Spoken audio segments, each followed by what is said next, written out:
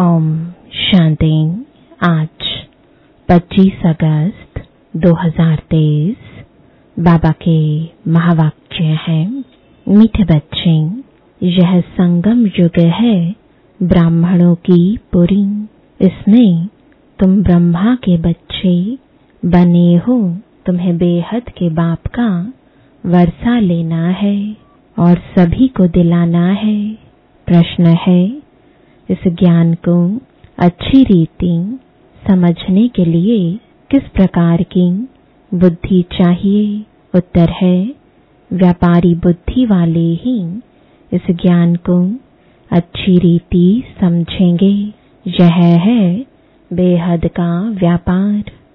बाप बच्चों को भिन्न भिन्न कमाई की युक्तियां बताते रहते हैं। बच्चों का काम है मेहनत करना। ऐसी युक्ति निकालनी चाहिए जिससे स्वयं की भी कमाई जमा होती रहे और सर्व का भी कल्याण हो। बाप की याद और सेवा ही कमाई का साधन है। गीत है,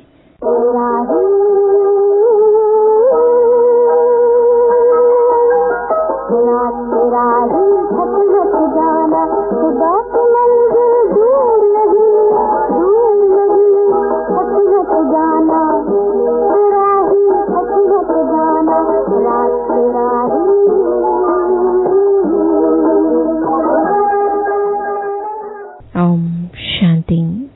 पारलौकिक बाप बच्चों के प्रति समझा रहे हैं। कहते हैं कि बच्चे, मुझ अपने पारलौकिक परम पिता परमात्मा को भूलना नहीं है। गाया भी जाता है गीता का भगवान, बाइबल का भगवान व कुरान का भगवान कभी कोई नहीं कहेंगे। कोई भी धर्म स्थापन करने वाले ऐसे नहीं कहेंगे कि हे बच्चे, अब मुझ पारलौकिक बाप को याद करो। ऐसे कोई किसको कह नहीं सकते। बच्चा पैदा होता है, बाप को जानते हैं, बाप को ही याद करते रहेंगे क्योंकि वारिस है। अब पारलौकिक बाप कहते हैं, हे मेरे सिकिलते बच्चे, अब तुमको मेरे पास आना है। मैं तुम बच्चों को परम धाम निर्वाण धाम ले चलने लिए आया हूँ। तुम भक्त मुझ भगवान को याद करते थे। अब मैं कहता हूँ, तुम मुझे निरंतर याद करो। मैं तुमको सुख धाम ले चलता हूँ। अपने दिल अंदर देखो, तुमने आधा कल्प कितना दुख उठाया है। पहले से ही इतना दुख नहीं मिलता है। पीछे दुख वृद्धि को पाता है। अब पारलौकिक बाप कहते हैं, मुझे याद करो।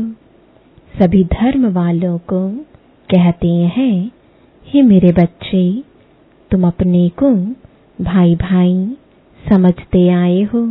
अब तुम आत्माओं का जो पारलौकिक बाप है, जिसको सब जीव आत्माएं दुख में याद करती आई हैं, वह अब ब्रह्मा मुख कमल द्वारा तुम बच्चों को समझा रहे हैं।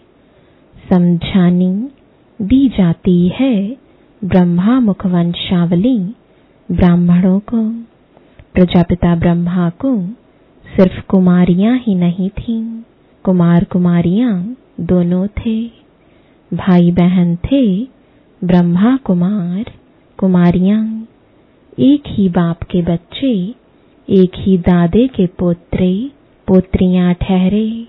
तुम बच्चों को सम्मुख समझाया जाता है।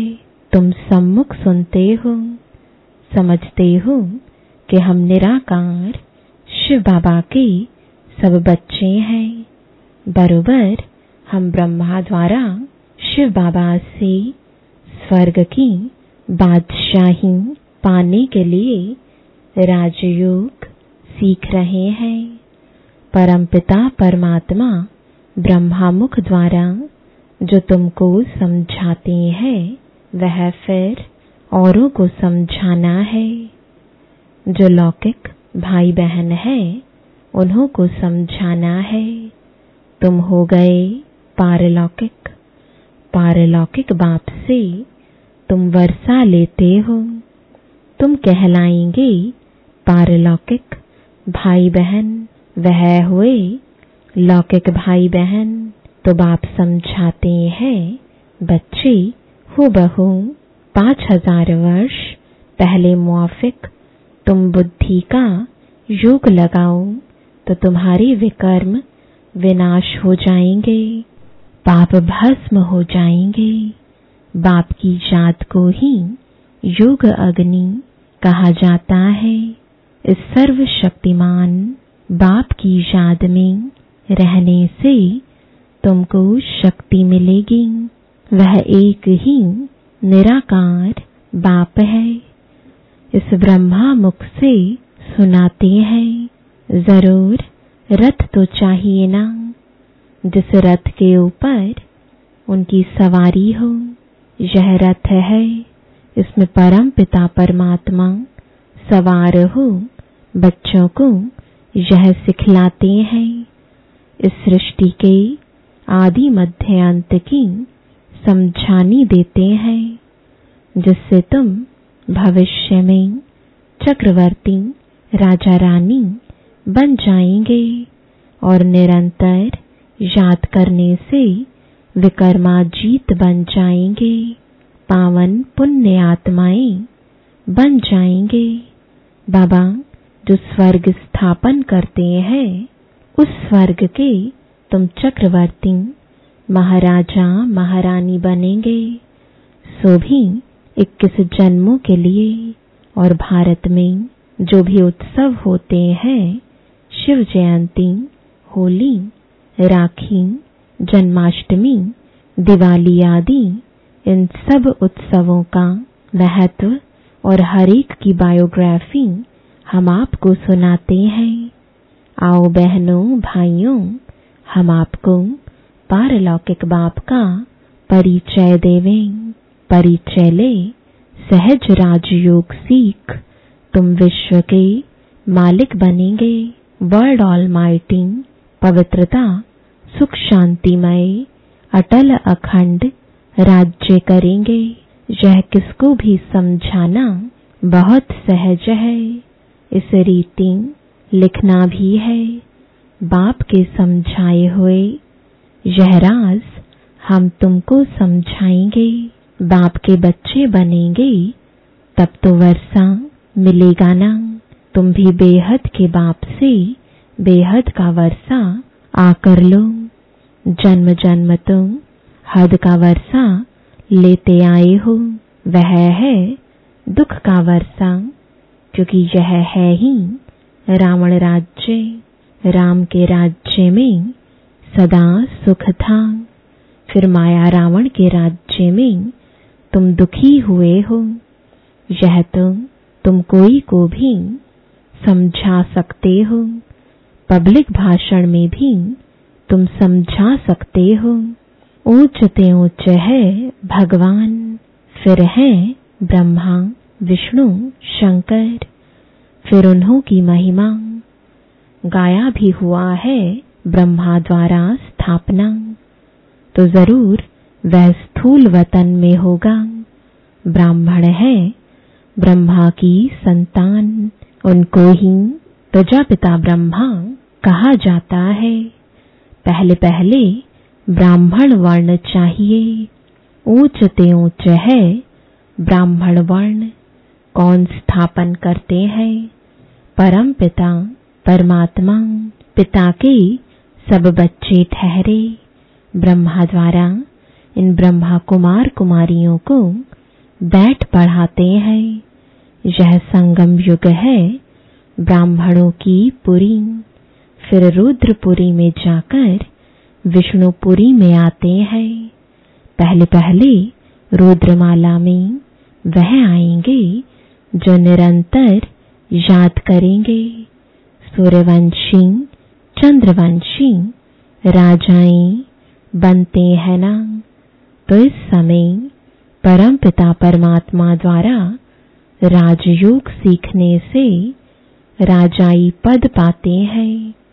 बाप कहते हैं कि निरंतर मुझ बाप को याद करो, बुद्धि का योग मेरे साथ लगाओ। यह है रूहानी यात्रा। जन्म जन्म से तो जिस्मानी यात्राएं करते आए, अब बाप आकर रूहानी यात्रा सिखलाते हैं। कहते हैं मुझ बाप को और स्वीट होम को याद करो, जहां से तुम आए हो पाट बजाने। तुम गोरे थे, विश्व पर राज्य करते थे, फिर तुम काम चिता पर बैठ काले हो गए हो, सुंदर से श्याम बन गए हो। भारत बड़ा सुंदर था, नाम ही था स्वर्ग, अब तो नरक है ना। तुम ही पूज्य से फिर पुजारी बनते हो, तो ऊंच ते ऊंच भगवान शिव, फिर ब्रह्मा विष्णु शंकर, इन द्वारा बाप कार्य करवाते हैं। इन्हों को निमित्त बनाया है, करन करावनहार है ना। ब्रह्मा द्वारा भारत को स्वर्ग बनाने के लिए राजयोग सिखलाते हैं। बाप कहते हैं कि यह राजयोग सिखलाकर पूरा करूंगा तो फिर विनाश होगा। फिर जो नई दुनिया स्थापन करते हैं उनमें जाकर राज्य करेंगे। फिर जितना जो पुरुषार्थ करे, सारा पुरुषार्थ पर मदार है। कहते हैं गंगा पतित पावनी, फिर परमात्मा को पुकारते क्यों हो, हे पतित पावन आओ। तो पुजारी भक्तों को भक्ति का फल मिलना चाहिए ना। स्वर्ग में तुमको जीवन मुक्ति का फल मिलता है और सबको शांति का फल मिल जाता है। स्वर्ग में सुख शांति दोनों ही थे, सब सुखी थे। जिन्होंने राजयोग सीखा, विकर्म विनाश तो करना ही है। हिसाब किताब चुकतू तो होना ही है। फिर नए सिर पाट बजाना है। सबका हिसाब किताब चुकतू कराए, पावन बनाए, बाप साथ में ले जाते हैं। यह सब राज समझने के हैं। मनुष्य भगवान को याद करते हैं तो जरूर भगवान को सृष्टि पर आना पड़े। कहते हैं कि सृष्टि पर आकर भक्तों को भक्ति का फल देता हूँ। मुक्ति व जीवन मुक्ति, शांति व सुख देता हूँ। दुनिया में सुख शांति व संपत्ति ही मांगते हैं। मनुष्य तो संपत्ति के लिए ही पुरुषार्थ करते हैं कि धनवान बने। समझते हैं संपत्ति में ही सुख होगा, परंतु भल किसको कितनी भी संपत्ति है, राज्य तो फिर भी माया का है ना। पतित दुनिया है ना, तो पाप जरूर होंगे। संपत्ति के लिए बहुत पाप करते हैं। यह है ही पाप आत्माओं की दुनिया। इसमें कोई भी पुण्य आत्मा होती नहीं। पुण्य आत्माओं की दुनिया में फिर कोई पाप आत्मा नहीं होती। यथा राजा रानी तथा प्रजा पुण्य आत्मा होते हैं। इन पावन देवी देवताओं को पतित दुनिया में राजा लोग भी पूजते हैं, क्योंकि समझते हैं यह सर्वगुण संपन्न है, हमारे में कोई गुण नहीं। आपे ही तरस परोई। फिर यह कहते, हम ही भगवान हैं। पतितों को पावन बनाने वाला तो एक ही बाप है। पतित पावन कहने से बुद्धि चली जानी चाहिए निराकार भगवान की तरफ। निराकार उपासी भी होते हैं ना, तो वह निराकार बाप है ऊंच ते ऊंच। जब तक उनका पूरा परिचय नहीं तो उपासना क्या करेंगे। भल कहते हैं परम पिता परमात्मा शिव है, निराकार उपासी है ना। निराकार को याद करने वाले, परंतु वह है कौन, पूरा परिचय चाहिए ना। निराकार को क्यों याद करते हैं, उससे क्या मिलेगा। क्या निराकारी दुनिया में जाएंगे।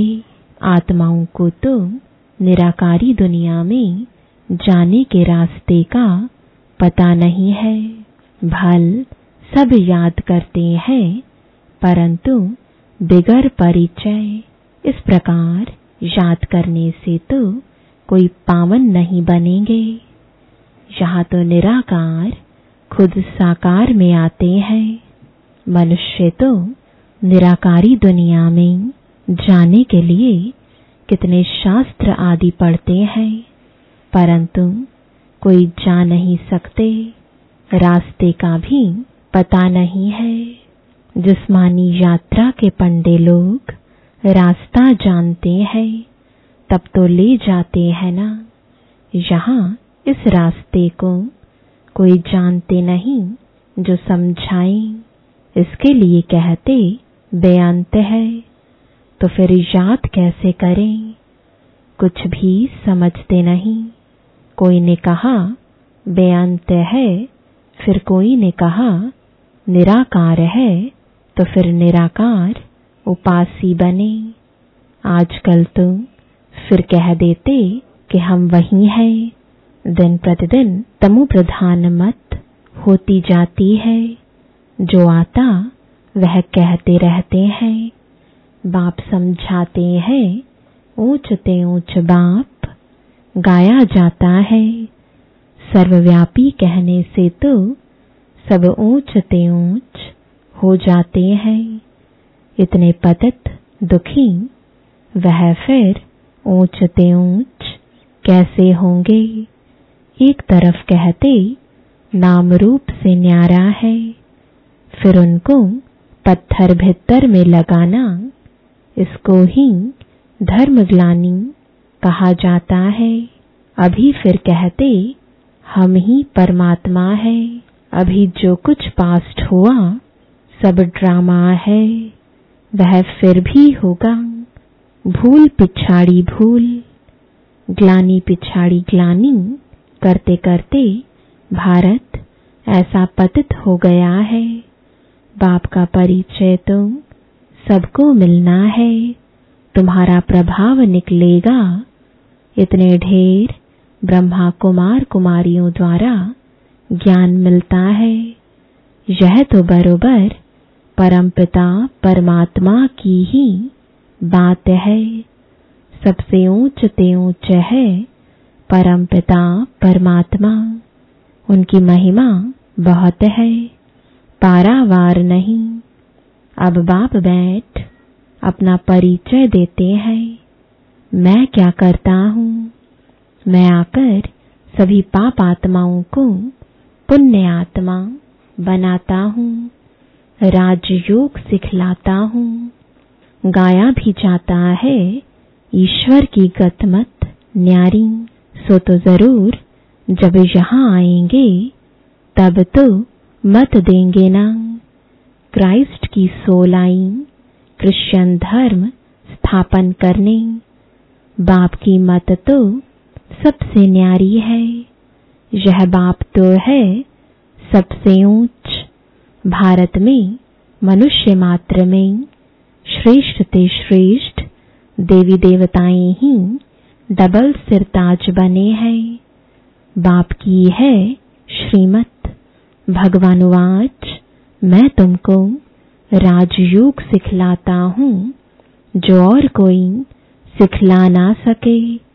लिखा हुआ है, भगवान वाच, वह है ही हेवनली गॉडफादर जो स्वर्ग की स्थापना करते हैं। स्वर्ग के लिए तुम ब्राह्मणों को राजयोग सिखलाते हैं। ब्राह्मण वर्ण सबसे ऊंच हो गया। बाप सर्विस की युक्तियां बहुत बतलाते हैं। भल कोई गालियां भी दे, तुम चित्र रख दो, उनमें लिखा होगा कि इन वर्णों में भारत ही आता है। अब है कलयुग, शूद्र वर्ण। फिर तुम बाप द्वारा ब्राह्मण बने हो। तुम्हारा नाम है ब्रह्मा कुमार कुमारी। तुम्हारे चित्र ऐसे होने चाहिए जो मनुष्यों को वंडर लगे कि ऐसे चित्र तो कहीं नहीं देखे। यह ज्ञान व्यापारी बुद्धि वाले अच्छी रीति समझ सकते हैं। यह व्यापार भी अच्छा है तो श्रीमत देने वाला भी सर्वोत्तम है। परंतु बहुत बच्चे मेहनत नहीं करते, घर में सोए पड़े रहते तो बाबा खड़ा करते हैं, तुम एक चित्र बनाएंगे, इससे हजारों का कल्याण होगा। सब तुम्हारी वाह वाह करेंगे, वंदे मातरम कहेंगे। अच्छा, माता पिता बाप दादा का मीठे मीठे सिकिलदे बच्चों प्रति याद प्यार और गुड मॉर्निंग। रूहानी बाप की रूहानी बच्चों को नमस्ते। रूहानी बच्चों की रूहानी बाप दादा को गुड मॉर्निंग और नमस्ते। धारणा के लिए मुख्य सार है, पहला, रुद्रमाला में पहला नंबर आने के लिए निरंतर बाप की याद में रहना है। बाप और स्वीट होम की याद से स्वयं को पावन बनाना है। दूसरा, रूहानी पंडाबन सबको सच्ची यात्रा करानी है। एक बाप की श्रीमत से स्वयं को डबल सिरताज बनाना है। वरदान है, स्वस्थिति की शक्ति से किसी भी परिस्थिति का सामना करने वाले मास्टर नॉलेजफुल भव। स्वस्थिति अर्थात आत्मिक स्थिति, परिस्थिति व्यक्ति व प्रकृति द्वारा आती है। लेकिन अगर स्वस्थिति शक्तिशाली है तो उसके आगे परिस्थिति कुछ भी नहीं है। स्वस्थिति वाला किसी भी प्रकार की परिस्थिति से घबरा नहीं सकता, क्योंकि नॉलेजफुल आत्मा हो गई। उसे तीनों कालों की सर्वात्माओं की नॉलेज है।